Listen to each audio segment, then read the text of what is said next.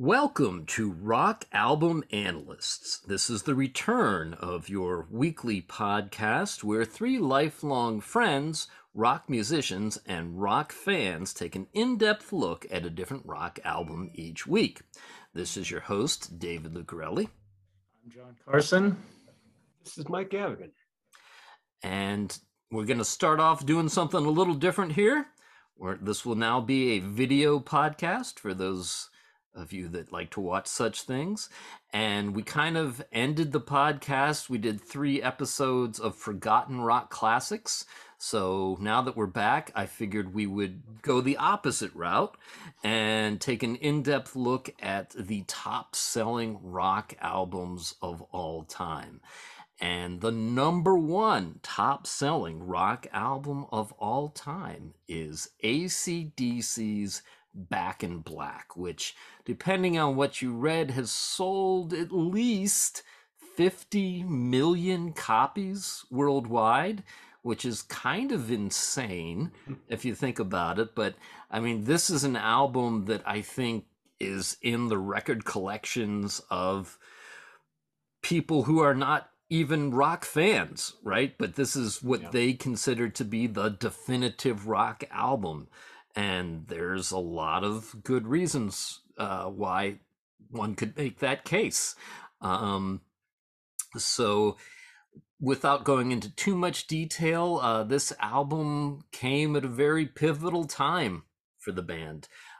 They had been working with producer Mutt Lange on the Highway to Hell album, and they had achieved some success with that. The album had gone gold in America, and they were all set to begin recording the follow-up album when their singer Bon Scott died in a tragic alcohol-related accident.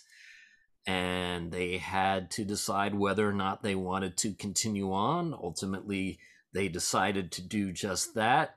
They found a new singer in Brian Johnson, and they recorded for about 7 weeks with producer Mutt Lange in the Bahamas, and the result was Back in Black. So right off the top, general thoughts about the album, John? It's basically a perfect hard rock album. It's an interesting thing to listen to again because it's played on the radio all the time. You know, there's some of these songs that I've heard over and over and over and over again. So it's interesting to sort of just take it as one. I know I do not own the album. I have never purchased the album, but it's ubiquitous around me. In Pittsburgh particularly, I think everybody owns an AC/DC t-shirt and probably owns this album. And the radio is constantly playing, at least 4 songs from this album in constant rotation.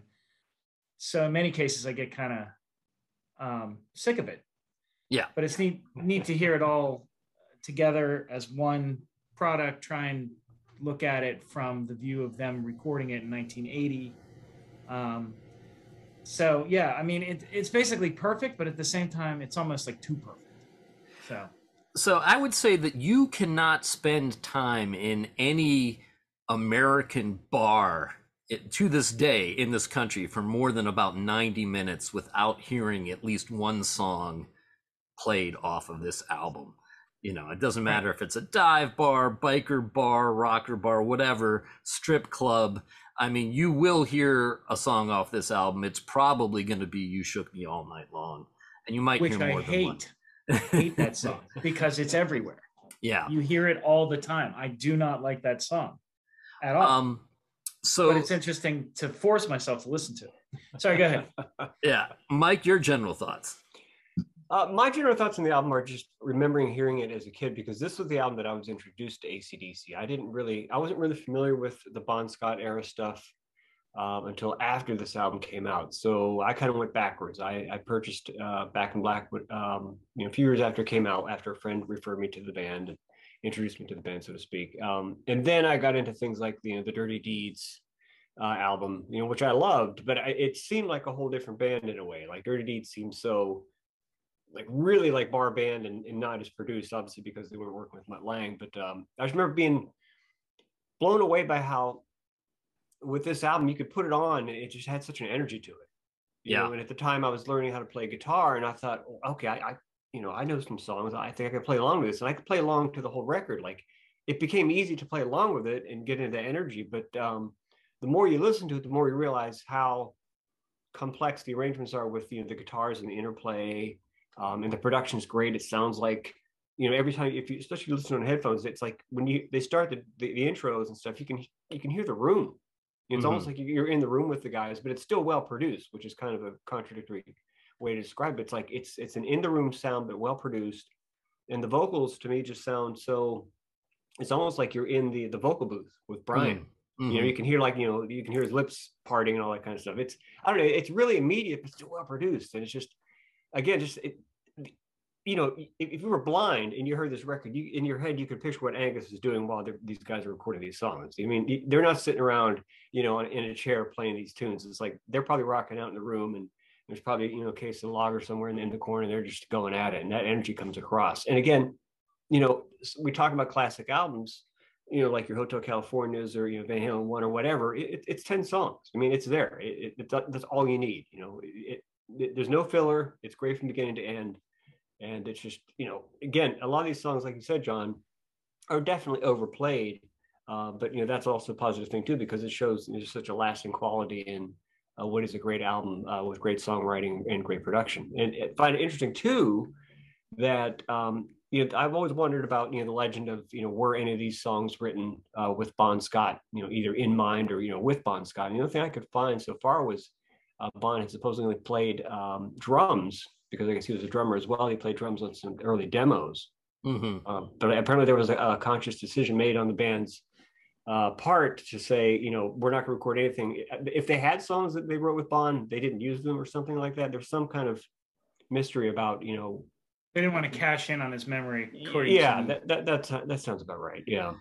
Yeah, it's very interesting because Bon Scott obviously was such a unique voice and such an interesting lyricist. He was kind of like a rock and roll pirate, who reminds me sort of Captain Jack Sparrow from Pirates of the Caribbean, in a sense that he was funny and witty. And one of the hardest things to do in rock and roll is to pull that off and yet not become so much of a joke or self-parody that people think your band is a joke and they don't take it seriously.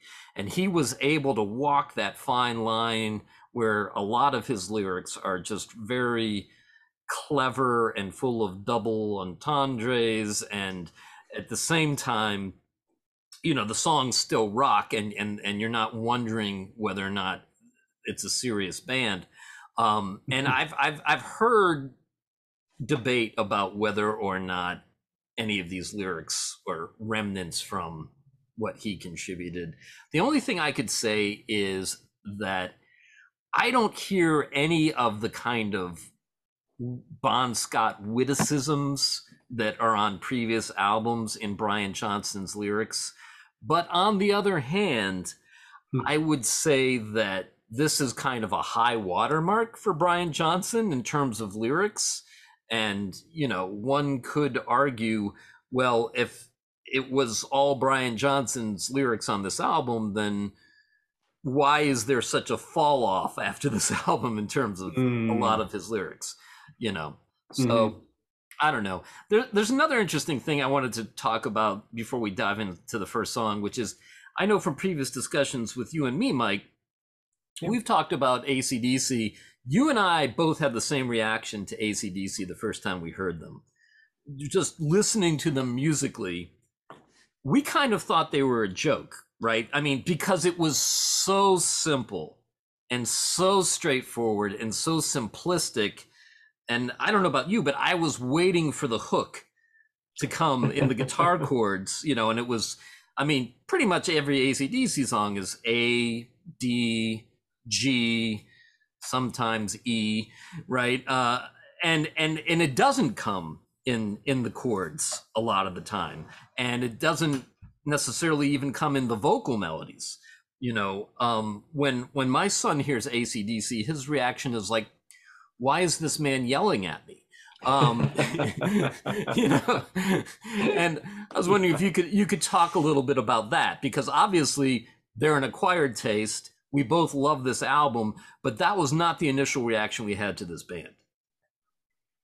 Yeah, it's funny because I remember having friends at the time and talking to them about this album and just the band overall, and they were saying things like, well, no wonder they write simple 3-chord songs. They can just sit around and have a couple beers and play the songs live on stage, and it becomes easy for them. But we learn after, but still, yeah, I see what you're saying about how where is the hook in a way, and I think that kind of gets lost or swept under the rug with like the energy of the tracks. You know what I mean? Like you get so taken by the energy of it that you don't really, do you need the hook in a way, but sometimes music can just be energetic and take you, to a place without having to deliver in that way. But funny, listening to this CD again today in the car, I mean, they must have had so much fun just writing these lyrics, because like you were saying with Bon's writing, it could be clever, but they, how many times can they say, let me put my whatever into you, or let me cut your cake with my knife, or all those kind of things. They do that over and over again, but it works every time in a way. Do you know what I mean? At the same time too, they must have been sitting around just like having a laugh with themselves, going, all right, well, here's the lyric and that's what it is, and and here it is. It's a huge selling album. Is there really depth in these lyrics?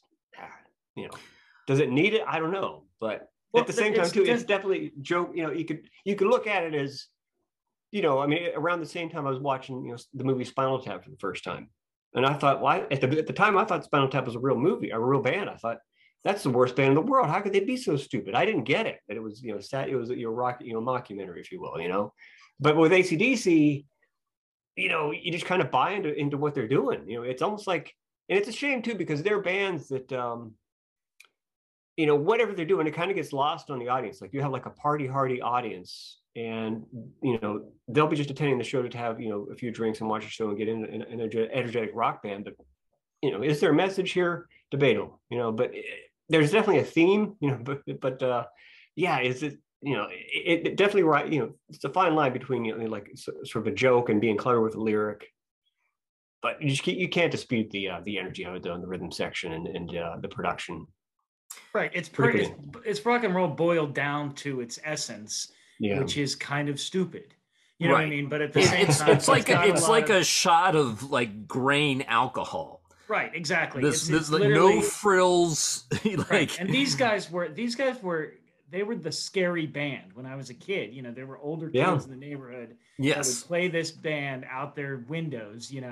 If you were a tough bully around the mid to late 80s, chances are this was your favorite band. And now I have a theory for why that is too, which is, there is something kind of disturbingly amoral about a lot of their lyrics, both Bon Scott and Brian Johnson, in terms of the lyrical standpoint. And I think it has to do to a certain extent with, the prisoner subculture. I mean, the whole history of Australia being a penal colony. And I think that there are remnants of that are reflected in the kind of biker rocker subculture that persisted to exist to that day. And so like songs like Problem Child, I'll take your life, I mean, flick my knife, I'll take your life. And talking about abusing women and whatnot, there is this, and I was looking it up in Criminal Violence, Criminal Justice, this book here. There is this whole, I can't find the exact word that it's called, but there's this kind of like typically African-American folk hero who there are songs and poetry about him who simply behaves in this highly exaggerated, completely amoral way, right? And he basically fucks all the women and leaves them all pregnant and, kills all the men and does all this. He's sort of like a larger than life folk hero. And one of the things that typically the young bucks who come into prison do is they try to be the living embodiment of that kind of persona, basically so nobody messes with them, you know. And the older prisoners kind of know what they're doing and take it for what it is and don't take it as seriously. But I think there's a lot of that kind of attitude reflected in AC/DC lyrics. Yeah, agreed. It's just tough guy for the sake of tough guy, and they're unapologetic about it. They're not trying to pull any punches. Yeah. You know what I mean, to make themselves more liked, which I think has something to do with their appeal to basically everybody. Right. They're not trying to be cute. They're not trying to be sexy. Although Bon Scott, I mean, the Bon Scott era is very, has elements of cuteness. There's sort of a slight Freddie Mercury thing going with Bon Scott. Yeah. And there was but I mean, we're not talking about Bon Scott. I don't want to derail us too much, but yeah, I mean, like just having songs that start with people going fight, fight, fight. You know what I mean? When you're like 10 years old, you're like, how is that even allowed to be a song? Like that's like, they just literally just pushed to the limit where it was like, this is the scariest, baddest music I've ever heard. Yeah. And they didn't seem to be, not to cut anybody off, they didn't seem to be either focused or afraid of any backlash, because this is around the time of albums like Speak of the Devil, Ozzy Osbourne were coming out, and the whole like devil rock stuff. I mean, for God's sakes, you've got albums like you got an album like Highway to Hell. They meant there's a lot of mention of the devil or hell in this album throughout. But then I remember even seeing as a 10-year-old kid, I remember seeing album covers like, If You Want Blood, You've Got It, and you got Angus with a guitar through his stomach, whatever. I mean, that was jarring to see, in like a department store record store, right. a record section of a department store. Like, whoa, that's crazy. Do I even want to listen to that? That cover like freaked me out. I didn't listen to the album until years later. They're scary. Yeah. No, that was really, I mean, they were, Now, I only have one friend that I know of that was a huge fan of theirs, like had all the albums, that kind of stuff. But it's definitely, this album that connects to everybody with this like sort of scary. I mean, they were, what did AC/DC, like, did that have some After Christ, Devil Comes? That was the number, something like right? that. Yeah, that's right. I forgot about that. Oh, they were, okay. So they were actually marketed. And I'll shut up after this. I have a friend who was listening to the DVE like new music show back in the 70s, which was, they would play like new music and see if you liked it or whatever, that kind of stuff, make or break kind of deal. And they said, people are calling this a punk band. Tell us what you think. And it was the first AC/DC song. I mean, they were marketed as a punk band. There are posters that I see around, or that I've seen on the internet, because nothing dies on the internet, that say like new punk rock, and it's like them and some other Australian punk band or whatever. Right. So and there is a punk aspect to what they do, no doubt. Super stripped down, super simple. No, they're not going to be accused of. And then I read some other article, although I think I'm taking this out of Wikipedia, so you probably read it too. Because that's the extent of my research on AC/DC, but that they were, this was, quote, a turning point in the 1980s for heavy metal, because most heavy metal at that point had become a lot more self-indulgent and a lot darker and a lot weirder. And then this album came out, and then Van Halen's album came out, and they both had like pop elements to them, simplified, you know what I mean? They were sort of infused with punk. Like they got rid of the sort of the dinosaur vibe of, can we make like a 7-minute song about, There's no Planet Caravan on this album or anything like exactly. that. Yeah. There's no space. Yeah, exactly. Yeah. That's what I'm saying. Here's an interesting story. A friend of mine's mother's friend went on a date with Gene Simmons, and he took her to the Whiskey to see this new band that had just come over from Australia for their first trek called AC/DC. And apparently Gene sat right in front of the stage the entire time, completely transfixed, just staring at them, and completely ignored his date for the rest of the date. He was so blown away and interested in how they sounded and what they were doing, and I think that's fascinating that was his immediate reaction.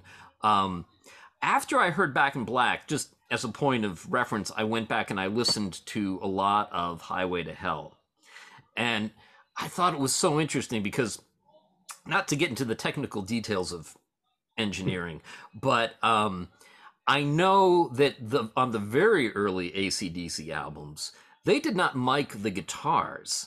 They took the line out of the guitar amps and they recorded them, which typically, if you want a good guitar sound, is not the way to go about it.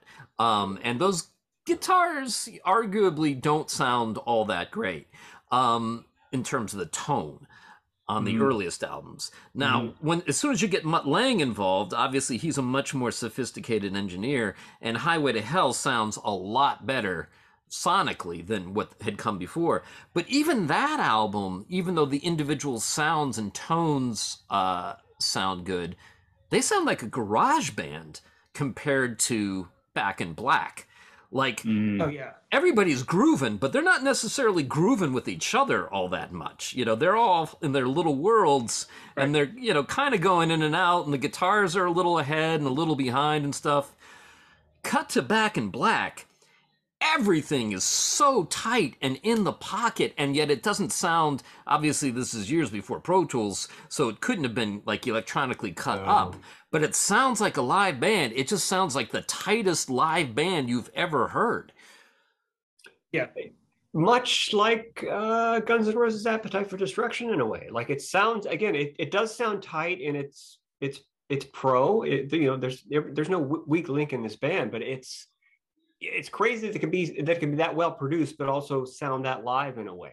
Yeah. You know, I mean, it just sounds like you're in the room with the band. And I mean, even hear some of the overhead mic stuff going down. I mean, while you listen to it in headphones, but definitely a difference between this and Highway to Hell. And also, too, I was doing a little forward thinking and realizing that Mutt also produced the Def Leppard album High and Dry. And there's a lot of tones. Yeah, Mutt Lange's all over everything we like. Yeah. At some point, he's all over. But to that point about Def Leppard, there's quite a few guitar tones on this record that I hear in High and Dry. You know, maybe it's similar in terms of the drum sounds as well.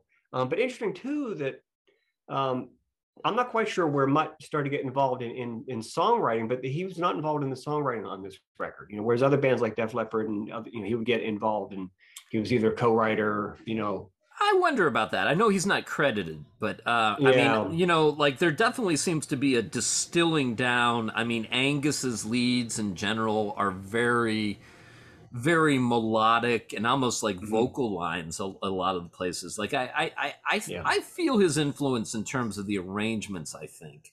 Yeah. You know, I mean, the other thing is sonically, this album, I mean, the low end is so well produced, like the bass and the bass drum and the guitars, everything has space but blends together, and it's so pleasing to the ears. It's like, I mean, there is nothing that sounds better than a track from this album blasted like in an arena before the main band comes on. You know?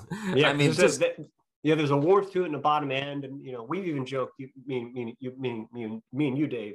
You know, sometimes you put on certain Judas Priest records, and it's not warm, you know. No, this album has a warmth, you know, that stands on its own. So yeah. So without further ado, then we'll jump into the first track, and then we'll double back at the end, and we'll talk about what we've all been up to. But so Hell's Bells.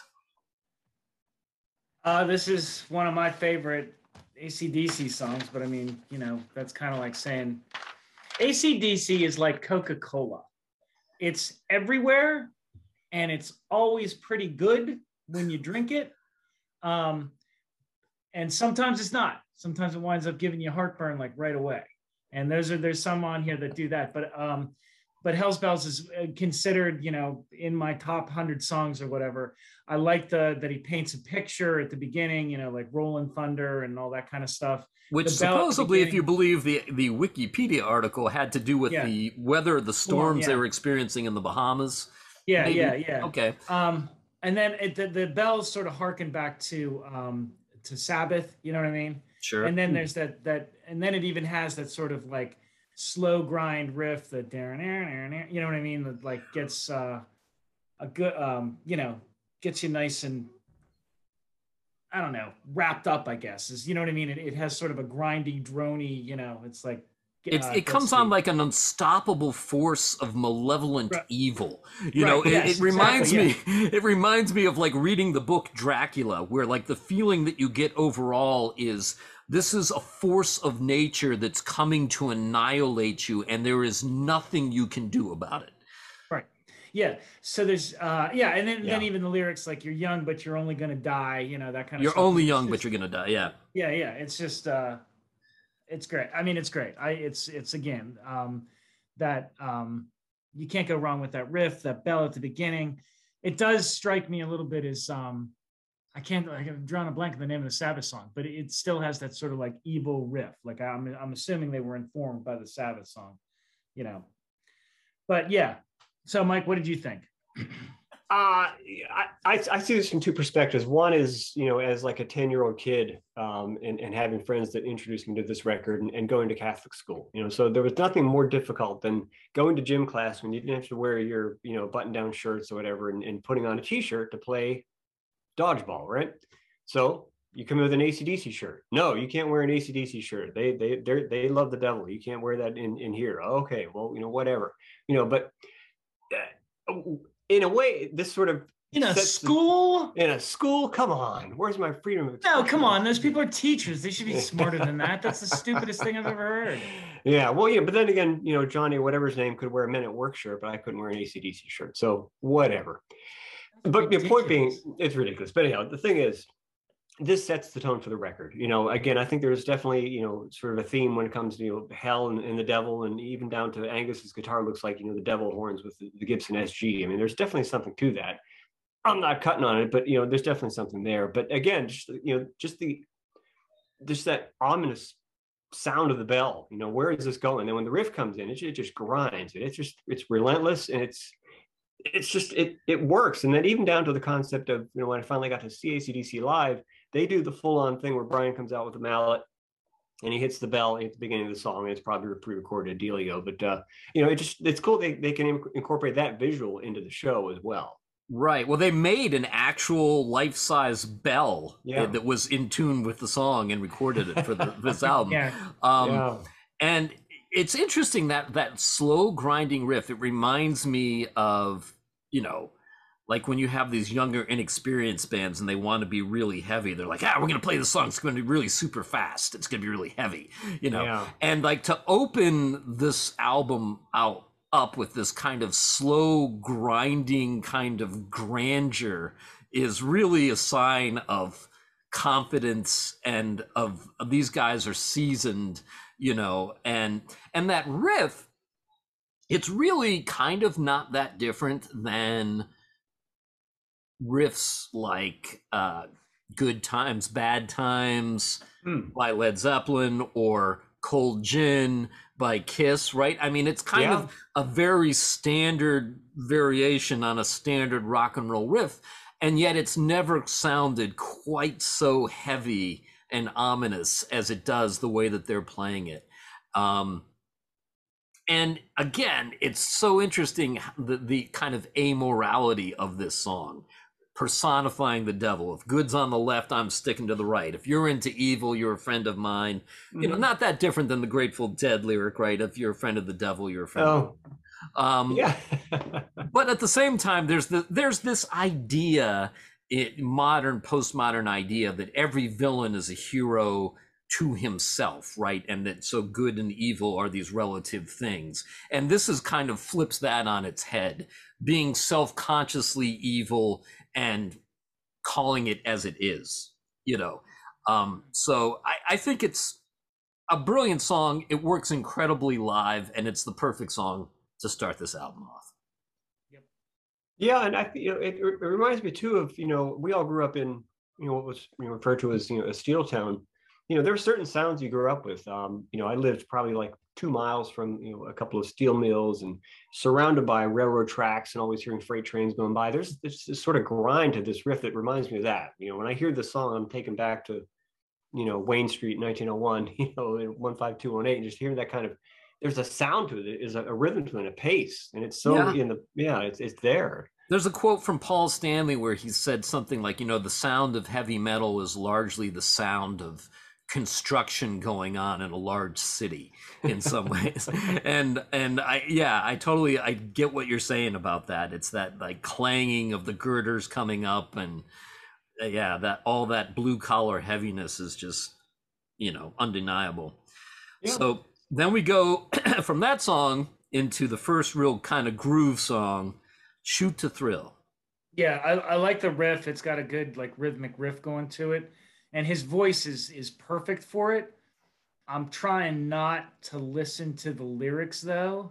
The other thing that stood out musically to me is that there's like this sort of chaotic bridge area. I don't even know if you'd call it a solo, that then just resolves to this like big glorious chords or whatever, and then it drops down to this like muted guitar thing, which is a nice touch, which they do really well. That weird muted dun dun dun dun, dun, that kind of thing. That's like one of their signature sounds or whatever.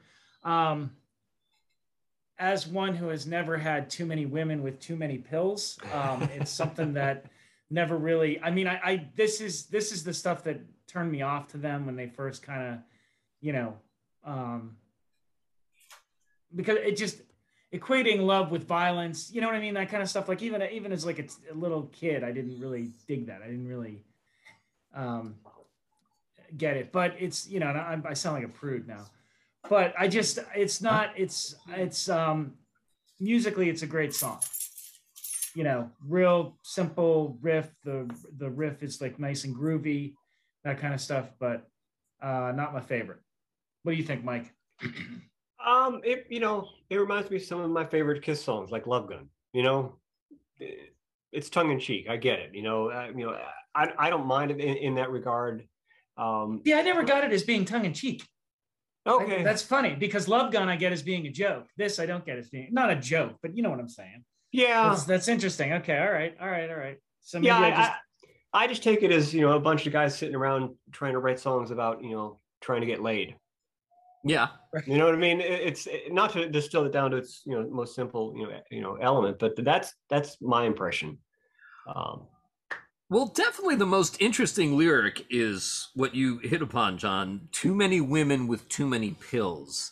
One has to assume that he is talking about birth control pills, right? That's what I thought too, but then I'm thinking, would he really say that, or would yes, that be because here's the thing, right? Prior to the introduction of the birth control pill, the young, irresponsible, blue-collar man had a certain advantage in the sexual sphere between the sexes, in that he could count upon the women to have to behave with a certain degree of sexual responsibility because they did not want to find themselves knocked up and pregnant and have their life's prospects destroyed. With the introduction of the birth control pill, there is an argument that gives a young, rootless woman license to behave in as wanton a way as a young sexually active man can, with freedom from that possible consequence and responsibility. But that can be seen as very threatening to the young sexual wanton man, because now all of a sudden, for all he knows, she's probably off having sex with other guys without regard for the consequences, because she's not going to get pregnant because she's on the pill. Well, isn't all heavy metal just men re-expressing their fear of women? I mean, isn't like what all of it is really about? I mean, this could be... Yeah, to a large extent. I mean, the "She Done Me Wrong" song is basically one of the top rock staples. Sure. Right. So yeah, exactly. I mean, it's all fear of women. But go ahead. What do you, Mike? Your opinion on it? I was just going to say too. I think one of the takeaways for this, just the entire record, is how, and this song is another example of that, how they'll always go, or not always, but they typically go to a key change for the guitar solo section. You know, like whether it be the same riff in a different key, or they'll come up with a completely different riff. And I think, Dave, to your point about arrangement, I suspect that that's a heavy Mutt influence, you know, or a heavy Mutt involvement in that way. Yeah. But then, John, too, you brought up the point about that sort of that percussive breakdown after the solo. It's also kind of like a Van Halen approach as well. You know, I know that a lot of these bands toured on a lot of shows like Aerosmith and Van Halen and AC/DC, and they were all around each other. So whether or not that's a Van Halen influence, I don't know. But it just reminds me of some of the stuff that Eddie would do as well. And definitely, nobody does it better though than AC/DC. You know, when they do it, it sounds like them. It doesn't sound like them imitating somebody else. But any other band that writes a song like that, like even Kiss, when they do the "Won't Get Fooled Again" thing, they kind of a breakdown like that live. You know, right? I'm thinking of Kiss doing what AC/DC does. You know what I mean? It seems like an AC/DC signature thing to do, and it comes across. I mean, again, well arranged song. You know, whether or not people buy into it lyrically, you know, so be it. But you know, you can't dispute the fact that it's well written, well arranged, well produced. For sure. And, you know, we should say, too, I mean, AC/DC is probably, next to Kiss, the band that has launched a million hard rock and garage and punk bands because their stuff is so deceptively straightforward a lot of times. People listen to it and they go like, oh, yeah, I could more or less play that, even if you're a beginner guitar player. You know, versus if you're listening to, say, Deep Purple or Van Halen, you're not necessarily going to be able to pick up your guitar and figure out what they're doing initially. And which is not to say that this stuff isn't good or isn't valid. In some ways, it's a lot harder to write songs that are this simple and make them memorable and distinctive and allow that kind of space. So moving on to What Do You Do for Money, Honey? Another Fear of Women song, it seems like, but it's the thing that stuck out to me about it the most is the great gang chorus. You know, what, honey, what do you know what I mean? That's really nice. Doesn't really grab me that much. I like the AC/DC anthems. You know what I mean? So this song doesn't really stick out for me except for that chorus that, you know, is nice and, you know, loud and grabs your attention. So Mike, what do you think?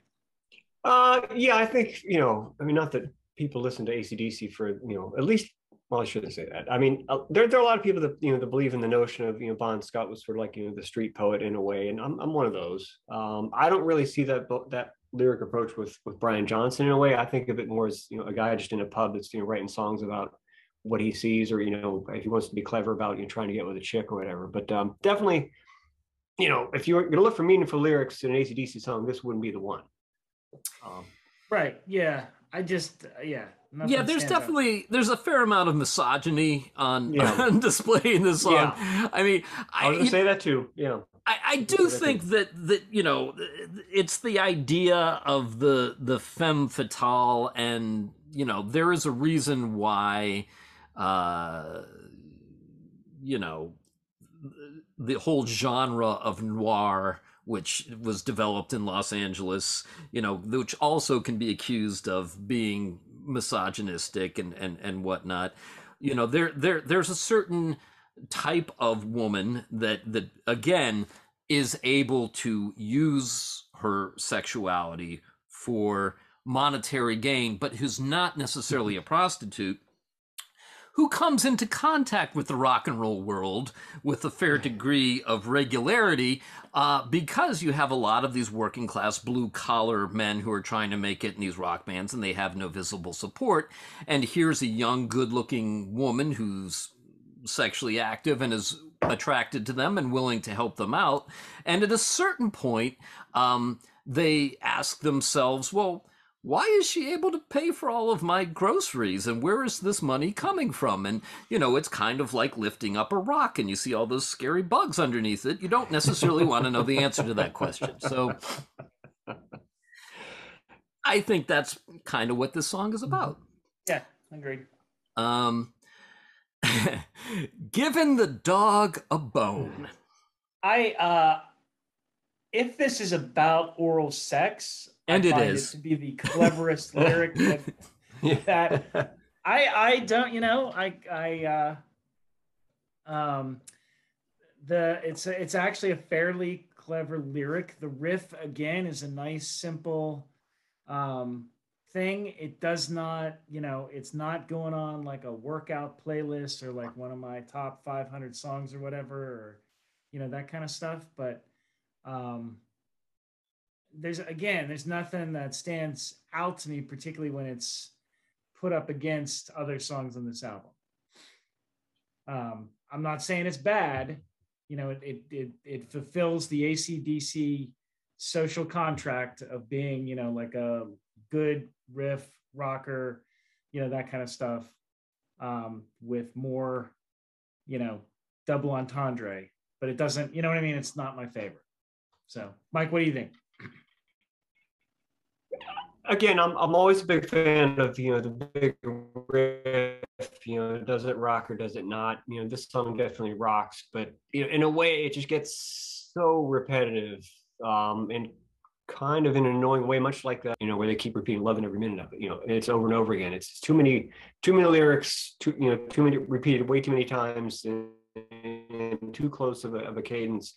That kind of, if I had to say, that kind of bugs me about this song. It's almost like they try to cram too many words in too small of a space, and it just becomes so repetitive that you lose interest.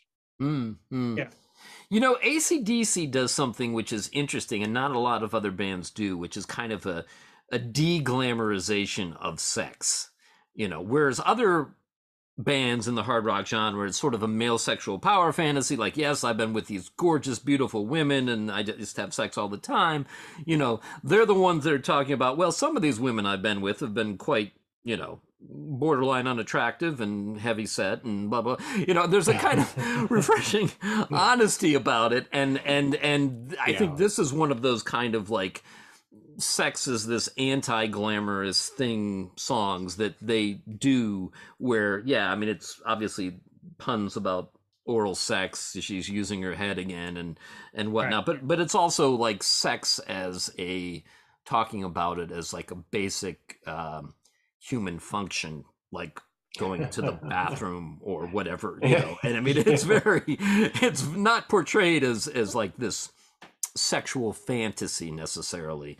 But anyhow, but do you guys ever recall them being called out for any of this kind of stuff? And this is before the the Me Too kind of thing, and like were they ever pegged as like, we talked about the devil thing, we talk about the sexual aspect of the lyrics and stuff. I mean, were they ever called out on the rug, to say, how do you guys answer this? What is your belief in this? I don't remember. There was so much mystique around this band that you don't really see them in press or in interviews. Did anybody ever question these things that they wrote about? Not that they should, but I don't recall seeing them. There was a fair amount of probably religious protesters at some of their concerts. Yeah. But I don't think they've ever really been called to task for, because I don't think anybody's really taken their lyrics all that seriously. Which is funny because, again, like with Kiss, I know there was one interview with Paul Stanley where, somebody criticized them for like, oh, here's Kiss putting, a similar album out to the one they put out last time. And Paul Stanley's like, have you ever heard an AC/DC album? They all sound exactly the same, and there was an AC/DC quote about that too, where some critics said, oh, AC/DC just remade the last album. And they said, well, that's not true. We've remade the last 5 albums, So, yeah. Yeah. They know what works. I mean, it's almost like they're afraid to break the, the mold for fear of what they do. The counter argument is that there is something really special about this album. I mean, I would say this is arguably their best album, and everything that came after it, there's some good songs here and there, but I don't think there's anything that's even in the ballpark of this album on the whole. Yeah, this could be their pinnacle. Yeah. And I think it's because of like sheer force of will. I mean, there was so much pressure on these guys. It was do or die. They really had they were on the cusp of becoming huge, and yet there was all, they could have hung it up, and there was all this pressure on Brian Johnston to step into Bon Scott's shoes, which not an easy thing to do either, because I mean, No. Bon Scott was such a unique character. You don't want to do a bad imitation of what he brought to the band. Yeah, and in this case, they didn't bring somebody in that was, like like I always thought that maybe, the obvious thing I think for AC/DC to do would have been bringing the singer from Rose Tattoo. Right? Because he's all there. Rose Tattoo is also an Australian band, right? I could be wrong, but No, the guy and the guy sounded like Bon Scott. Like that would have been the easiest thing for them to do, and they kind of went in the other direction. They got the guy that sounds even bigger and edgier, and has like a resonance that Bon didn't even have. Not that Bon didn't have a resonance, but like, Bon and Brian are two of the most unique singers in rock and roll. I mean, how in the hell those guys sing like that and still have a voice, Yeah. After I don't either. They show always is sound like amazing. they're like 2 seconds from being dead. Yeah. You know what I mean? Or just they're literally torturing their throats, it sounds like, whenever they're singing. Yeah. Yeah, but definitely immense pressure for sure. And to the fact too, I think I've read something recently where I guess they were trying to record and they wanted to find a studio in the UK, and I guess there weren't any that were open. So hence their move to the Bahamas to record this record. Right. So let me put my love into you. I wrote creepy, creepy, creepy. Although great spooky riff. Yeah. I like the killer riff. Yeah, it's a great riff, and it's got that nice like grindy, drony sound to it that's like just gets you right in the back of the head, and it's great. I mean, if you take it at face value, it's horrible, but if you take it as like a joke, don't you struggle, don't you fight? Yeah, exactly. It's rapey. It's definitely. It definitely rapey. has a rapey side. Yeah. Right. Yeah. It's not a song that you. Yeah, I would cancel this song if it were 2022. You know what I mean? But again, that riff, man, you just can't beat it. Yeah, and that backbeat, bass drum and bass guitar riff. They did that on the breakdown of Jailbreak. On one of their first albums. It's definitely a signature AC/DC thing to do, and I say that in the most respectful and positive and appreciative way. It's definitely something that they do that works well. It's a killer riff, and I was thinking too, just in terms of production, like when you listen to this song particularly on headphones, there's definitely like a sizzle and electricity to the guitars, AC/DC, but there's definitely like a sonic sizzle that you don't hear under the records when it comes to the guitars, particularly on this song. It's just kind of, I don't know, it doesn't sound like it's not the room, it's not the air, it's not whatever's going on, but just they captured a tone on the rhythm tracks on this that to me is refreshing to be able to hear again. Yeah, you can picture the biker, driving all night through the storm while playing this, listening to this as the soundtrack. And I mean, it's really, it's kind of the first breather, the first moment you've had to catch your breath since the opening track. Yeah. So it sort of functions, I think, as a palate cleanser. I can't remember if this song was the one in which they have the line. No, actually, it's the next song. So I'll move right on to that song. Well, before we move on to the next song, let me kind of point out a few other things. One of the things that this song has that a song like "Given the Dog a Bone" doesn't have is, when you write songs, and not that I write lyrics, but I'm a fan of lyrics. Like take a song like "Rock and Roll All Night" and "Party Every Day." You've got an A line, you've got a B line. Right. You can't just repeat the A line over and over again and expect that to work and have any sort of depth. Or hold the audience attention, if you will. Whereas at least this song does something that "Given the Dog a Bone" doesn't. But yes, definitely the sonic pause and the tempo pause that one needs to. Basically, this would have been the end of side one if you were listening to this on vinyl, right? Right. Oh, funny, you mentioned lyrics. Just to go back real quick to "Given the Dog a Bone," night scenes, wet dreams, dirty women or machines. Kiss stole that one hook, line, and sinker for "Lick It Up" a few years later. Just going to point that out. Great point. Wow. Yeah. But hey, if you're gonna steal from the best. Yeah, well, we took AC/DC out on their first tour, So. That's right. Never. Kiss's claim to fame. These are the bands we broke, supposedly. Yep. So, funny.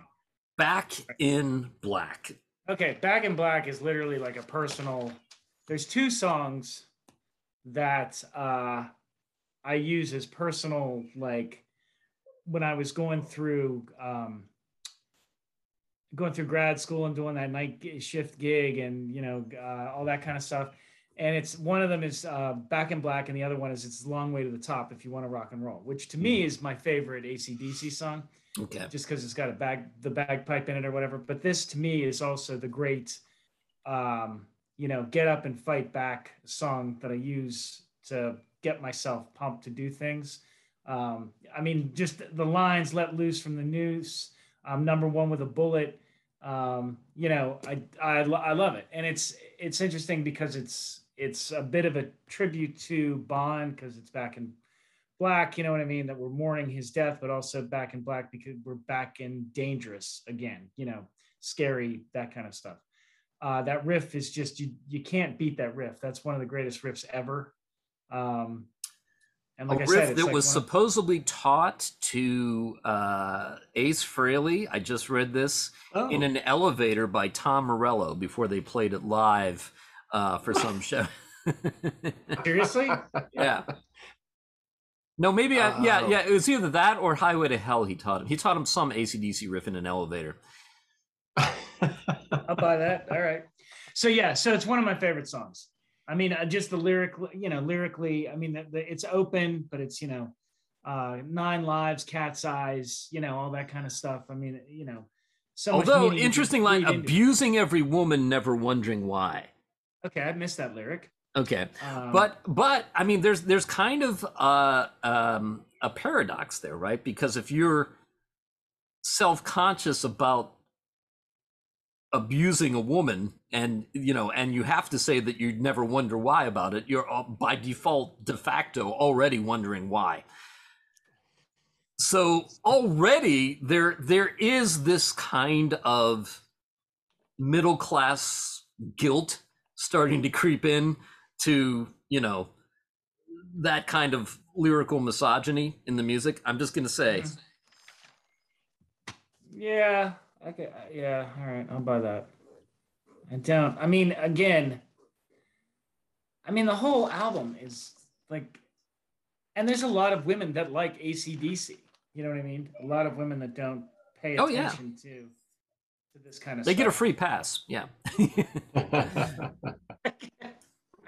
So I don't know. It's one of my favorite songs. No, I don't. I've after 37 years of listening to that song on DVE, I had never heard that lyric pop out, but I've heard all the other ones. So, Mike, what do you think?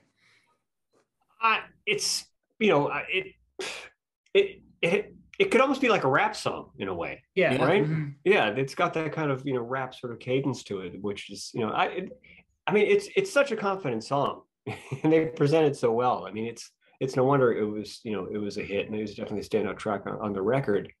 But then again, you go back to what I mentioned earlier about the production. I mean, you hear the room when you listen to this record, right, to the point where I think you hear somebody shout out, like a one count, like say one before the guitar riff starts at the beginning of the song. Yeah, which is an interesting point about Mutt's production, because I'm a big fan of Mutt's production. I'm also a big fan of Def Leppard. Like, you take an album like Pyromania, where there's a lot more experimentation, and like you can tell it's kind of like maybe a little more, it's professional, but it's not really super professional. Like, what I'm trying to say is, Mutt on an album like Hysteria, Def Leppard would never allow something like a one count to be heard on that record. I mean, that album is pristine from beginning to end. But where this is like, it's like one of the sort of like, if you leave in a fault in a certain way in a song, then it creates like a human feel to the song when you hear it.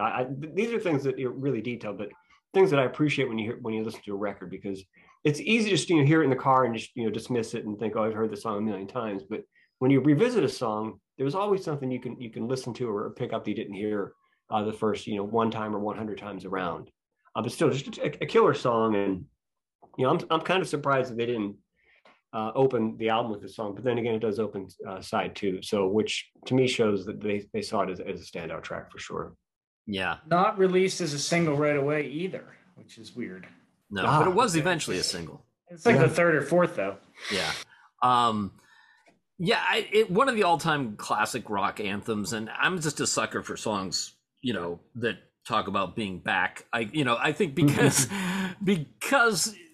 again, when you're young and you've got nothing to lose and you're first coming up, I mean, success is sort of a matter of a combination of talent and luck and being at the right place at the right time.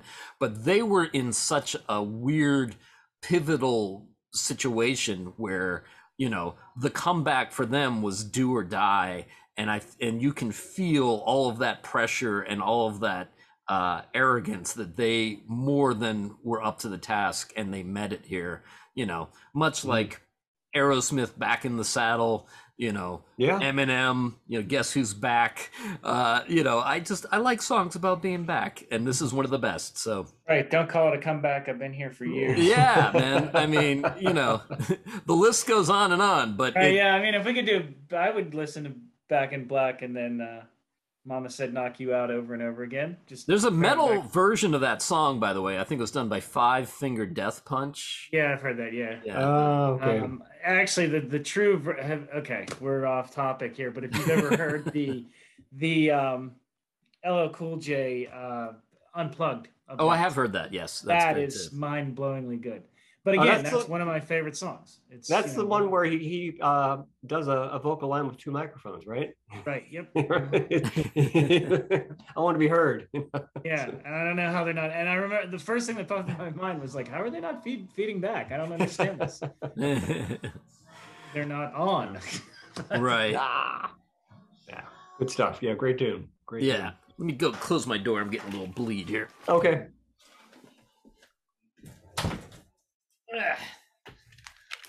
All right, so now the big one. You Shook Me All Night Long. I freaking hate this song because it's played all the time, and I don't think it's one of those things like, what's the the song where you're like, I want to hear AC/DC, and then they played this. Why couldn't you play Back in Black? Why couldn't you played Hell's Bells? Why couldn't you played all these other things? You played this. And I know this is literally their biggest hit. But I can't objectively look at it anymore because I've just heard it so much, and it's just not that it's ruined for me because I've heard it so much. But again, a killer riff. It's in there. Like on my 100,000 listen where I actually tried to concentrate on it, I was like, wow, it's a really good riff. That's like actually pretty clever. So Mike, go ahead. You can maybe talk about what I'm missing from it. Yeah, a couple fun points and a couple funny points, even from personal perspective. I mean, yes, that riff is great, but it's deceptively, well, you might think it's easy to play, at least the beginning part, but it's not. It's really chimey and really jangly, and it's a high up on the guitar neck in a way, more so than you would think. But then when they kick into the main riff for the verse, that is definitely relatively easy thing to learn on guitar if you know a few chords. But still, I mean, you hear the band when you hear this album, when you hear this song. I mean, that's one of my favorite things about hearing studio albums that sound like almost like a live band playing, because at least it's five guys in a room or however many, and they're doing their thing and they're working together and they contribute their part to it. That that's something to appreciate about this song. If you haven't taken the time to do that, but also too, we mentioned, Back in Black kind of has almost like a rap, hip hop kind of feel to it. I think, these lyrics have the same kind of delivery in a way. Mm-hmm. To me, I see that. Well, hip hop was just, I don't think it's hip hop informed. I mean, that style of singing is whatever. I mean, hip hop was really invented. But it is kind of a talk singing. Yeah, definitely a talk singing thing too, because it interplays with the drums in a way, because you've got the beat, but then the lyrics and the vocals kind of weave in and around that in a certain way.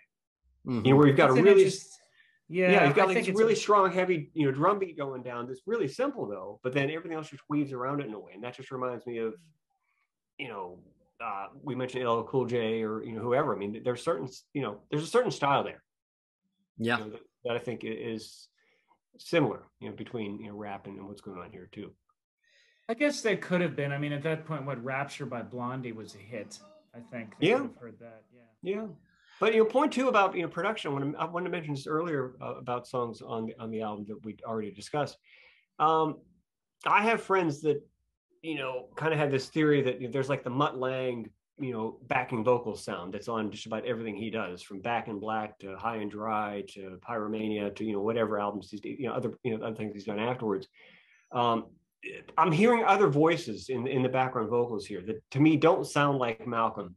When I've seen AC/DC live, there's a sound to it. Like Malcolm has this really weird, I shouldn't say weird. It's just really kind of like just edgy background vocal. It's not really like a soaring, pleasing sound. I'm definitely hearing somebody else's vocals in the backgrounds on this record. And I'm wondering if that is Mutt. Again, I don't think he's credited, but could it be him? He's definitely on a lot of the tracks on Def Leppard Hysteria, particularly Love Bites. There's definitely some vocals on that track that don't sound like Joe Elliott or Phil Collins, whoever's doing background vocals. I suspect that some of the background vocals on this record or somebody else, and to me that could be Mutt. I don't know. Yeah. Yeah, I take your point, John. It's hard to hear this song and with a fresh set of ears because it's just been drilled into us for years in every bar we've ever been into, and every time we turned on MTV back in the day and whatnot. But I mean, the thing that I was listening to, I was trying to think what makes this song so hooky, and to me, it's that the way the guitar chords like just ring out in time with the snare, as part of the riff, and it's like sort of played as a strum on the upbeat, and then it's not the same chord when it comes back. It's a different chord, right? It's like, as you wrong, took me all night wrong, right? I mean, and that's such a deceptively simple but brilliant thing, then lyrically when you get into, metaphors for sex is like an eating contest or a boxing match, it does get a little, silly and cliche and whatnot, but okay. The thing with it is every time you hear that opening jangle guitar, my brain will go, oh, that's cool. Oh yeah, I think I like this song. And then it's like down, and I'm like, no, I hate this song. You know what I mean? And it's just like, because that is a great opening to a song, and it's definitely like, even that little riff is pretty cool, but you just hear it so often that it's not even like a song anymore. It's like wallpaper. Yeah. Well, funny too about that opening riff, they never revisit that theme throughout the song. Like it's the intro and that's it. That's the only time you ever hear that. Yeah, they don't even throw it in a bridge or anything. Good point. Yeah. Which would have been a classic Mutt thing to do, like reintroduce that somewhere, Good point. But to the point too about how I guess you could say overplayed the song is, or just how easy it is for someone to make the song like a cheeseball moment. I have a funny story I want to share with you guys. I don't think I've ever told anybody this story.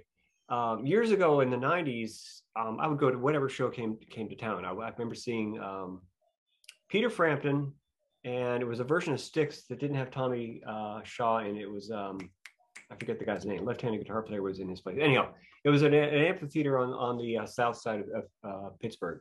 Anyhow, point being, I went to the Peter Frampton show, and I was there with a friend that was a runner for DeCesar Engler. Okay. Which was the big concert promoter in Pittsburgh.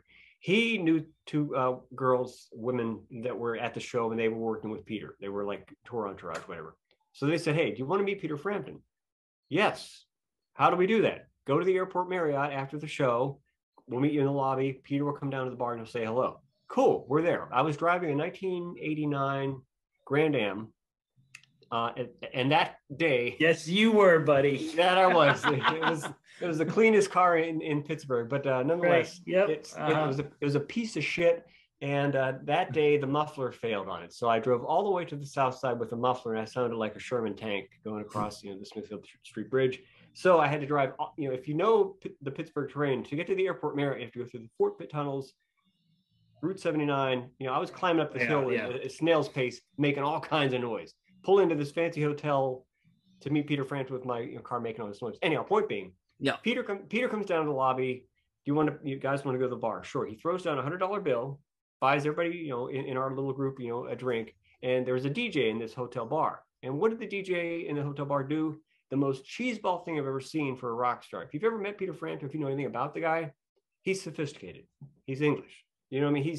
he's not like, Johnny Rocker guy. He's not, and he's got a sense of He's a humor. smart guy. He's a smart guy. This DJ puts on this song, puts on like a blonde wig and grabs like a broom from the broom closet and starts, dancing around the room as if he's doing air guitar around Peter Frampton. And I just remember Peter Frampton just looking around like, really? It really, this, yeah, it was like the most, I thought, now when I hear that now, definitely, John, if you want to hate this song, think about that situation. It'll really make you want to hate this song. So, it was just that I just wanted to leave that room. I was here meeting my idol. This DJ makes an opportunity to like, okay, rockers in the room. There might have been 10 people in the bar. Right. Like there's nobody there. Peter Frampton's in the room. I don't need you as a DJ to try to impress us, with your DJ skills. With your silliness, yeah. Wow. Yeah. DJs are a special breed, anyway. I mean.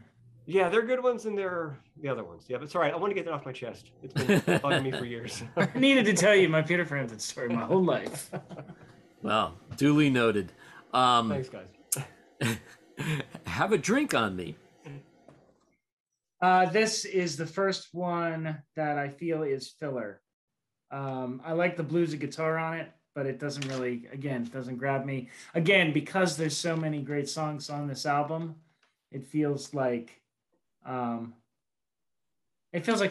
I'm not paying much attention to it. You know what I mean? So, not a huge fan. Mike? Yeah. I mean, they're trying to be clever about writing a song about, drinking, whatever. I mean, it's, is it bluesy? Yeah, it definitely is. The things I find interesting really more like the guitar and the arrangement kind of stuff. Like you got the verse where the guitar is just playing the same thing over and over again, but you've got this bass part that's changing key and pivoting around that, again, does that make for a great song? No. Does it make for a good song? Yes.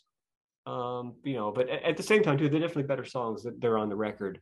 And I agree with you too, John. Like for me, AC/DC is all about anthems, and is writing a song about having a drink, and necessarily an anthem? Is that something to really celebrate it? No, it's part of it, maybe the experience, but is it really, the main thing to focus on?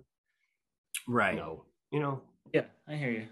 I don't know. I mean, it's it like all the other songs that I don't necessarily totally like, it still isn't bad. I'm still not gonna. No, and two, again, I've mentioned, and I'm not trying to be, religious about any of this stuff, but again, they bring in the devil theme again. Forget about the check, we'll get hell to pay. There's always that kind of element of hell and the devil in AC/DC. Right. And,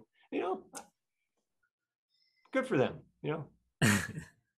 Yeah, I mean, to me, it's a perfectly fine drinking song. I think these guys have probably forgotten more about various types of alcohol than I ever knew. And it comes across as honest and authentic. I don't think that there's nothing that feels forced or insincere about it. So I think from that perspective, it's an effective song. All right, Shake a Leg. Again, see, this is where you put your worst songs at the second side near the end. You know what I mean? Before you close with the big thing. So again, it's like, it sounds like the riff from Dirty Deeds in it. At least that's what immediately popped into my head. Yeah, that. Yeah.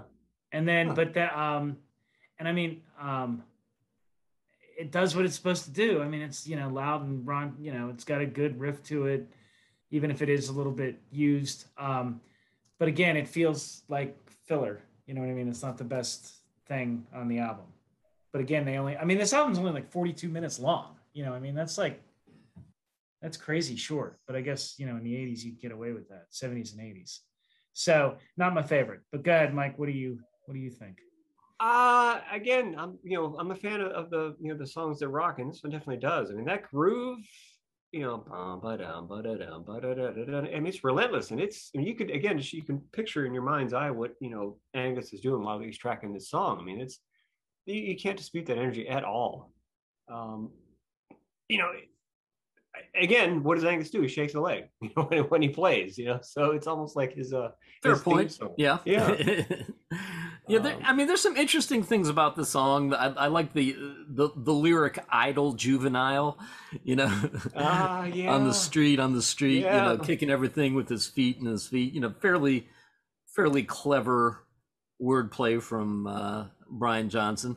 Question. Yeah. Well, go ahead. Go ahead. Make your point. And I have a question. Okay, I was gonna say, to me, it reminds me of some previous AC/DC songs. John said "Dirty Deeds," also "Riff Raff." You know, it kind of with that ascending kind of riff. Yeah. Well, I have a question. We've been mentioning lyrics. You know, I know I had this record on vinyl and I can't find it. I had it on CD and I couldn't find that, so I went to a store a couple days ago and I got it. Was there a lyric sheet? I don't think, not in the one I had. I don't recall in the one that I had as a kid, which might have been one I bought around the time it came out. Either way, the point being, Dave, you mentioned some cool lyrics in this song. It's almost in a way the song is so damn fast paced that you don't get a chance to hear the lyrics. You know, you have to hear what he's saying. So it'd be, you know, these days you can look up lyrics. But like, it would have been beneficial to have a lyric sheet, which you and I are big fans. We're all big fans of a lyric sheet. Come on, you know, you write these great lyrics, give the people, you know, what they need, give them the visual, let them, you know, read it like it's a book in a way. You know, that this song would benefit. Yeah, to the point where, you know, if you read the lyrics as they are online, some of them are clearly wrong to this day, which is annoying. You know, something that this song does too, which actually other AC/DC songs on this album do, I have to point out because John and I are the sons of English teachers, is it switches perspective like mid-lyric from talking about, you know, she was knocking me out with these American thighs and you shook me all night long. And, you know, this song does that too. And you don't really notice it as much because, you know, it's done fairly subtly. Faster. Yeah. Yeah. Well, the song's played a lot faster. Yeah. You know, and you haven't heard it 9,000 times. Right. Today. Yeah. So final song on the album, Rock and Roll Ain't Noise Pollution. I like this one a lot. Again, I'm a big AC/DC anthem fan. I like that bluesy but still really cool riff at the beginning. That down, down, down. You know, it's got a nice little groove to it, but it sounds also sort of bluesy. And then, you know, I like the lyric. I mean, I like the lyrics in it. It's a well done song. I guess that was like their first single or something, which is strange to really have that as your last song on the album or whatever. But yeah, I like it a lot. It's one of my favorites on the album. Mike, your take on it? Yeah, I have so many just great and to me fun memories of this album and hearing some of these songs, particularly this song on the radio. Yeah, I remember, I forget the name of the radio station call letters, but there was a DJ that used to be on WDVE, and her name was Chris DiCarlo. She later had like a rock show on, it was called like, it wasn't Rock Line, it was something else. It was on like a weird like off channel on FM that you could only hear like at midnight or something on like Fridays. I forget what that radio show was, but it was a cool show. That was it. Thank you. Metal Shop. Yeah. Metal Shop. We all stayed up till midnight to hear that on Friday night. Yeah. So what I would heard do, Tallis, Billy Sheenan for the first time, and was like, wow, that guy plays bass really fast. It was great. But I remember specifically having the headphones on at my dad's house, you know, after having to stay up and watch 11 o'clock news, and I could finally go to bed. And I put on headphones and I would listen to this radio show. And I remember hearing this song, and I didn't have the album yet, but you know, she was just playing like new stuff. And I remember hearing this riff. I thought, wow, that's scary. That's edgy. I like this. What is this? You know, and it's almost like Brian's vocals sound different than they do on the rest of the record in a way. You know, it sounds like they recorded it on their porch a little bit. It has like sort of a weird, like almost like you can hear more ambient. You talk about hearing the room in the songs, you know what I mean? But it almost has like an ambient feel to it the whole time it's being played. Which to that point too, I thought just today, it's almost like you're seeing them in a pub and they're playing the song live. It doesn't sound like they're recording in a studio, you know, which, you know, is cool. But you know, again, you know, I was mentioning things about, anyway, I know we're talking about the song. That was my experience hearing the song, and it's one of the reasons why I dig it so much. But you know, I was bringing up the fact that they've never really been questioned on, you know, the devil thing or Satan's music and, you know, the lyrics and all this kind of stuff. But I remember think they probably have. I think we just weren't big enough AC/DC fans to read those interviews. Probably. You know what I mean? But the point of me bringing that up is I remember hearing more stories about, I think this is around the time when bands were getting sued, like Deep Purple and The Who, and, over like volume at concerts, like concert volume. And I remember hearing stories about, guys going to see AC/DC and they're saying, oh my God, it's so loud. They shoot off cannons and, those about the rock and all this stuff. And I thought, well, that sounds cool. Volume is power. And, I'm into that. But like, I remember being afraid of going. I thought, why? If these guys are telling me that people are suing the band because they lost their hearing at an AC/DC show, maybe I shouldn't go. So I didn't see them until like years later. Okay. As much as I love Volume, I was kind of like, whoa, I don't know if I need to be exposed to that. Maybe I should be buyer aware. But cool that they address it in a way in this song. They're like, are you deaf? You want to hear some more? Right. Yeah, there's some interesting lyrical things going on in the song, especially hey, all you middlemen, come down off the fence because rock and roll ain't no riddle man. To me, it makes good sense. I mean, that's interesting to me because you it calls to mind the meme of, I guess you could say, if you're in the middle, you're not going forward or backwards, and you're in the middle of the road, you're going to get hit either way. But they could also be talking about middle in terms of middle management, middle class, those the thing that is neither fish nor fowl, and it's just an interesting use of words. And then visually too, the whole thing about I took a look inside your bedroom, saw you look so good lying on your bed. Again, there's a certain kind of Night Stalker-ish creepy factor here, but the idea, I asked you if you wanted any rhythm and love, you said you'd rather rock and roll instead. The idea that the music itself is its own thing, even preferable to having sex, that can be enjoyed. Although obviously rock and roll is in some ways a euphemism for having sex. So, yeah. But then too, I'm a sucker for any song that talks about rock and roll will survive, and you can't kill rock and roll by Ozzy Osbourne and Neil Young, and you can't stop rock and roll. Can't stop rock and roll and rock. I wonder at a certain point exactly how true that is. I don't know. I think it certainly seemed very true in 1980. And even Y&T in '84 had a song, "Rock and Roll is Going to Save the World." And it had a very similar riff to this song on the or whatever that album was. It had whatever, I forget the name of the damn album. The '84 Y&T album, whatever that is. Yeah. But I do wonder, I mean, there's all kinds of, it calls to mind too, that sort of messianic rock and roll save the world, Day of the Rocker by Twisted Sister. All of those things, I think, I don't know. I mean, I know young people have music of their own and will always find new types of music to listen to that their parents won't understand, that will speak to them personally and whatnot. But I do sometimes wonder, how much of the legacy of rock and roll itself will survive. Well, I've been kind of researching some of this, on the side. And one of the things that I keep seeing as a common theme is, the legacy of rock and roll, I think, will definitely survive in terms of, if you go to Urban Outfitters and you want to buy some vinyl, you can get it. Even more so than you could maybe 10 years ago. You had to go to used record stores and find these things. You could find them for $3. Now you're paying $20, $30 for a new copy of Beatles record, which I could have bought 20 years ago for $3. It's there if you want to get it. But I think one of the problems that I see, and this is a common theme that I've seen in interviews, is there are no current rock stations that are playing new music from bands. Yeah. Like they call it like legacy rock. Like you'll hear things like AC/DC, or you'll hear the Common Kiss tunes, or Led Zeppelin, whoever. You'll hear the stuff. You guys read the. Sorry, I didn't mean to interrupt. Sorry. No, I just want to make the point that the legacy of rock and roll that will live, but in terms of new rock and roll, you've got to work really hard to find it. Yeah, there are bands like Dirty Honey who were. I think they're on the same label as the Black Crowes, and they're touring with the Black Crowes. I mean, they're getting a lot of press, and I think they're a local band.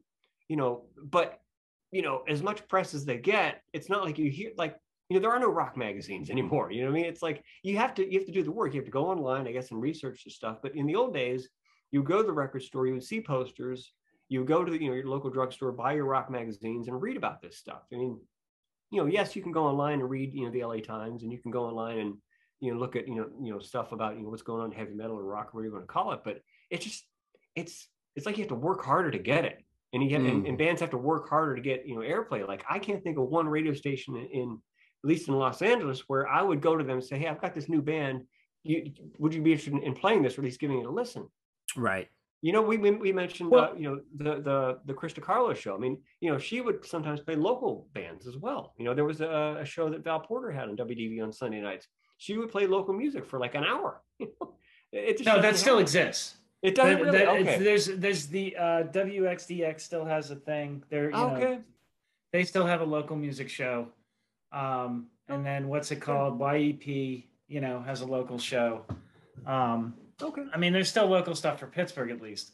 The interesting thing, I just read an article on the news app on my phone or whatever. Like, I don't know where the article came from, probably from like Wall Street Journal or something like that. New music sales are down. What is now selling more than anything is songs from 20 to 30 years ago. Like there are no, that people are no longer, they're either streaming it via, YouTube or whatever, but the actual, like the music that people are listening to now is stuff that we grew up listening to, you know what I mean? And things that are 20 to 30 years ago. There's no, which is what my friend referred to as the fire hose of the new, you know what I mean? You're just, because of the internet, so much new stuff is being given to you all the time. That you can't decide and pick, right. What to listen to. And so, I mean, I have that same, because I'm constantly trying to find new bands or whatever. And, so I have my algorithm on iTunes, which always gets screwed up whenever we do these things, because then they give me a bunch of classic rock or whatever, because I listen to, one album over and over again. But, there's stuff that I'm getting exposed to, but again, it's like one song here, one song, you know what I mean? That kind of stuff. So it's this actual article was saying that like new music is not selling, it's not what people are, and that even accounts for like the big hits, like the Katy Perry's and the Lady Gaga and that kind of stuff, that their sales are still being beaten out by older stuff from the 90s and 80s and so forth. Yeah, I know, Dave, you look like you have something you want to say about the motor brand. One other thing too. Sure. You keep hearing things from, we're talking like well-known, established, long-term artists. They'll say, listen, there are no record labels anymore. There are no, there is no, management for bands anymore. But, I mentioned, people buying vinyl from Urban Outfitters or Target or whatever. Like, this stuff is coming from somewhere. So there are labels that are, that have access to classic material, classic albums, and they're re-releasing that stuff. But again, they're not really supporting new artists in a way. Like that's not the same avenue that they used to be able to pursue in a way. And there's no artist repertoire, coming out to shows, that I've seen, in the last, 10 years. I mean, where are these people? What are they, they must exist. The money's there and the labels are there, but like, there's just no support. This stems back to Dave, your point about, rock and roll will survive. Yeah.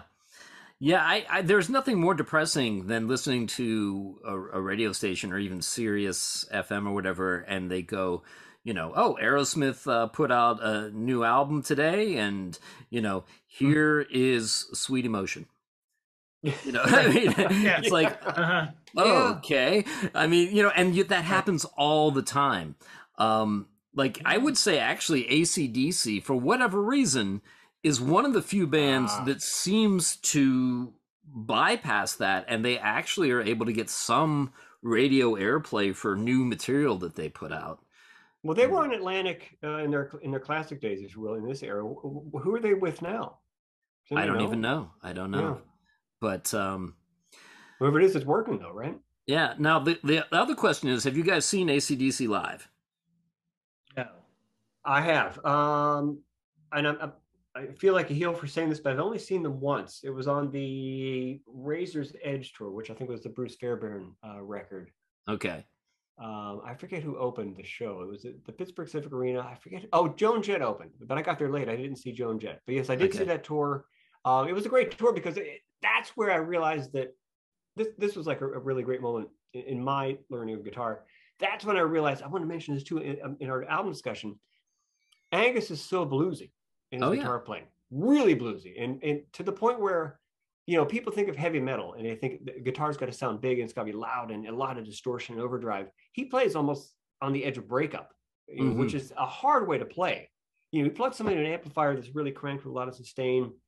You can make noise, you can get sustain, you can play notes, but it's going to be good. Is it going to have any feeling, any soul? No. Angus, you know, plays through like 9 Marshall heads that are basically on the edge of breakup and just sounds so bluesy. And he also does a lot of great work with soloing in terms of like going back and forth from major to minor pentatonic, which is you know, a sort of a, I wouldn't say a schooled approach, but it's a very disciplined approach in a way. It's not just jamming. It's not just a guy, you know, I'm going to play, you know, like a Chuck Berry kind of riff or trying to do something like Johnny Thunders to do. No, this is a guy that knows how to work around major, minor, pentatonic and play bluesy. And what you mentioned seeing AC/DC live, once I saw that live in person, I realized how bluesy he is, because he basically takes a solo and he's just doing his thing, but it's almost like watching, I don't know, like John Lee Hooker, or, you know, insert, you know, Buddy Guy, or, you know, insert, you know, blues, you know, guitar player name. That's what I felt like I saw when I saw Angus Young play. Like you hear, like, you know, if you've ever seen Buddy Guy play, he plays so damn loud. His amp is like basically on 10 all the way across, but he can go from a whisper to a scream in a second. But when it screams, it hits you in the chest. You know, and I remember seeing that in 1980, I guess 1989. I was just blown away by that. Never mind the fact he had so much energy on stage, and they were such a great band. And you've got the visual of Malcolm and the bass player's name, I forget his name.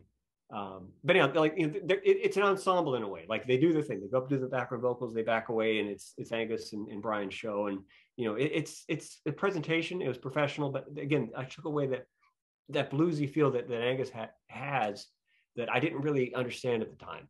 Okay. You know, I didn't get that until I saw them live. So yes, I saw them live once. It was great. You know, I would love to see. I'm kicking myself a question, because I was talking to somebody about this today.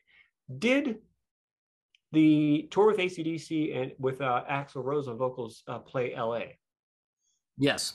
Did they really? Okay. So I didn't go to it, but yes, I didn't go to it either. Yeah. I'd love to see that too, you know, if they would ever do that again. But yeah, one time, it was great. I'd love to see him again. Yeah, I too saw them one time, which I was a little confusing because I think I saw them in '89 on the Heat Seeker tour.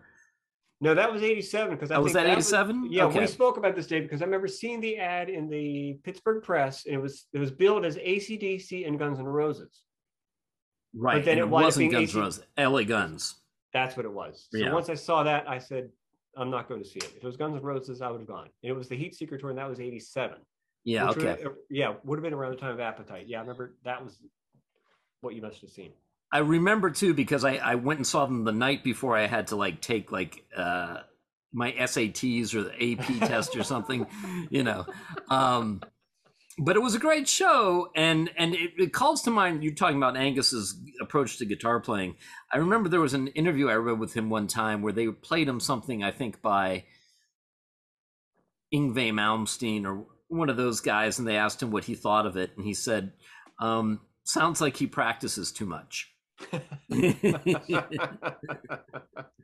Which I thought was funny because, you know, yes, I think that Angus definitely knows exactly what he's doing while he's playing, and yet he's able to play it in such a way that it sounds and feels spontaneous and off the cuff and full of life and, you know, like a living, breathing, you know, thing. Yeah. But it's also very much, informed by a traditional blues, you know, in terms of the notes that he's choosing, for sure.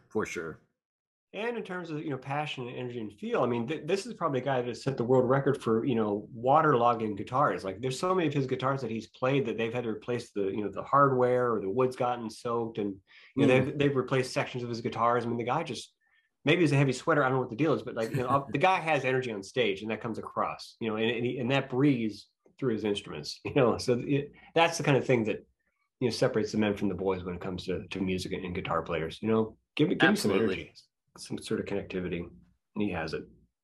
Yeah, which, you know, could be said about this entire album, is that you can't argue with the energy of these songs and sort of the purity of them, and you can Yeah. nitpick about some of the lyrics and whatnot, but still, I mean, there is an argument to be made. This is the ultimate hard rock album, and there's a reason why 50 million people have it in their record collection. So we haven't talked to each other for a long time. What have you guys been up to in terms of doing music and seeing music and all that good stuff? I'll go. Little Wretch has put out a new album called Red Beets and Horseradish. It's on iTunes and Spotify. We're working on putting a gig together, although you can see Robert sometimes play solo in Philadelphia. Okay. Around that area. And then that's really about it. Yeah, for music, we've been doing some rehearsing. That's really all we've been up to. How about you, Mike? A couple of things, Dave. I have to apologize to you. I haven't had a chance to check out the tracks you sent me, but I will for sure. In terms of working on some new tunes. In terms of artists that we're familiar with, especially coming from Pittsburgh, I saw that the Cynics are releasing a documentary.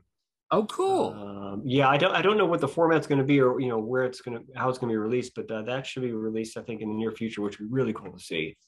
Because I know, Dave, you and I saw them at was it the Garage on Santa Monica years ago? Yeah, great band. In terms Cynics of what the greatest rock and roll band ever.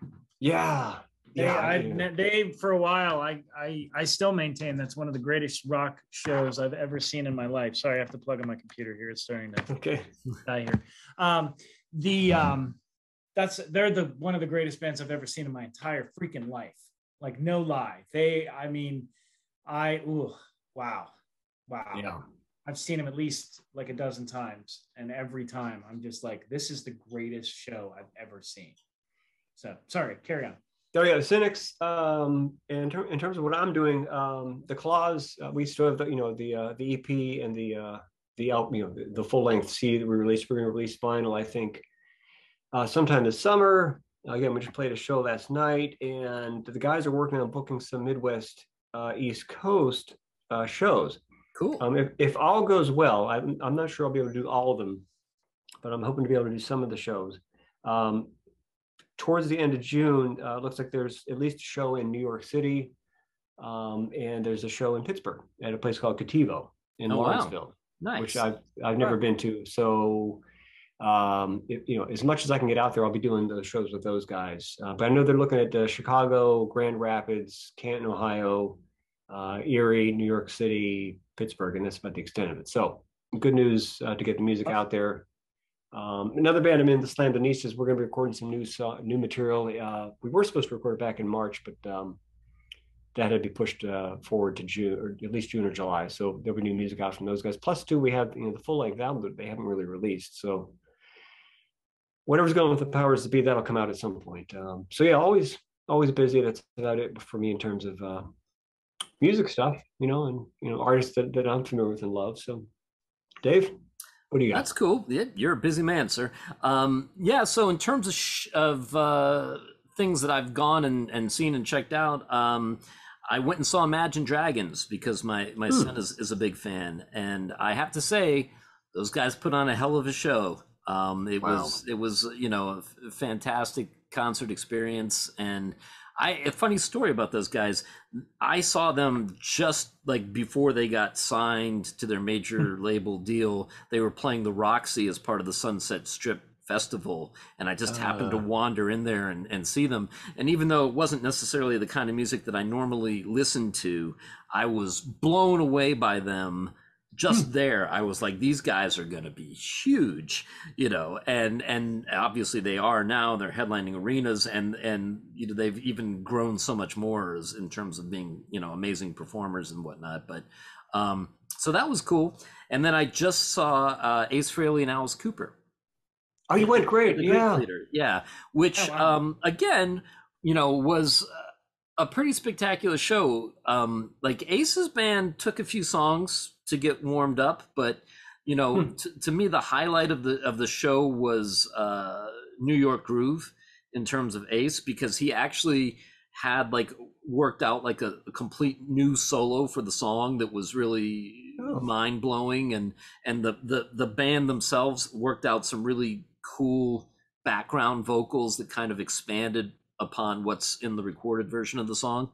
Oh, cool. Yeah, so that was cool. And I gotta say, Alice Cooper, I've seen him many times since the 80s, and probably the best Alice Cooper show I've ever seen in terms Wow. of like the sound, the song selection, the theatrics, the performance. The only thing that was missing was the snake.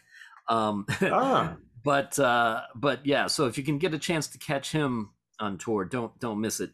And then the other thing that I've been doing musically is I wrote and am directing a play called The Crew, which is Oh. a completely unauthorized play about the world's most notorious rock band, Motley Crue. It's about an hour-long, darkly comedic drama starring Ryan Ruffing as Nikki Sixx, and the tagline is "Underneath the dirt lies the truth." So it's part of something called the Hollywood Fringe Fest, where they put on about 200 plays all throughout June, all throughout Hollywood. So there's going to Oh, be wow. 5 shows. Tickets just went on sale today, and if you use discount code RAA for Rock Album Analysts, you can get yourself a ticket for $6, and it's going to be a lot of fun. We're right in the middle of rehearsals. I think people are really going to dig the show. Yeah, that should be really cool. Wow, that's killer. I'll look into that for sure. Thank you. Wow. Question about Ace though, because I had some friends that sent me some stuff from the Greek show. Yeah. Is there a different bass player in the band now? He looked, the bass player in the clips that I saw appeared to be different from what he had from previous tours. I think they may have substituted a different bass player. Okay. Because I think that the guy that plays bass, I think maybe left to go play some dates with Accept, that if something like that. Oh, okay. All right. Yeah. I figured you know that. So, okay, cool. Yeah. Hey, one other thing I want to mention too, and not that it's everybody's cup of tea, but in terms of seeing shows that are, somewhat, if you want to call it special, I just discovered a guitar player named Philip Sayce, Sayce. Okay. He's a guy that had played on some of the 90s and early 2000s Melissa Etheridge records. He's an amazing blues guitar player. It's amazing I never heard of this guy before, but I literally just discovered him like 2 weeks ago. He's got probably about 8 albums that he's recorded over the years. If you're any kind of fan at all of Jimi Hendrix or Steve Ray Vaughan and guitar players that play with feel and passion and volume, check this guy out, because literally the week that I saw that he's got some new albums coming out, and I thought, well, I should look to see if this guy's playing shows. And here it is. He was doing 3 shows this year. 2 of them were at the Baked Potato on Cahuenga in Studio City, and the other one was in the Dallas Guitar Show that's coming up. And I went to one of the Baked Potato shows, and I was blown away, man. This guy, I mean, the Baked Potato is like, my apartment is 1,000 square feet. You're like that venue is like the size of my living room. It's tiny. Yeah. It was great. The guy was doing 2 nights, 2 different sets each night. No set was the same. He was doing different songs in each set and just playing his ass off. It was, okay. I was blown away. I mean, blues rock is not everybody's thing, but like, if you have any feeling about appreciation for like guys like Hendrix and Steve Ray Vaughan, check this guy out. I mean, he's definitely a guy that will impress, and I think you'll enjoy. So awesome. What's his name again? Philip, Philipsayce. Okay. Good stuff. Cool. Very cool. And what's the name of the Little Wretches album again? Red Beets and Horseradish. Okay. There's a video up on YouTube called Palms and Crosses, if you want to check that out. Awesome. And you can buy CDs, you can buy a vinyl version of it, and we're hopefully going to be playing around the state of Pennsylvania at some point. Awesome. And if you Excellent. Google Hollywood Fringe Fest and then you do a search for The Crew, with or without umlauts, this show will come up, and you can use discount code RAA to get your $6 tickets. So I guess next week we will be back, and the second best-selling rock album of all time is Pink Floyd, Dark Side of the Moon. Love it. Looking forward to it. Cool. Take care, guys. Take All care. right, good to see you guys. Take care. Likewise. Bye. Bye-bye.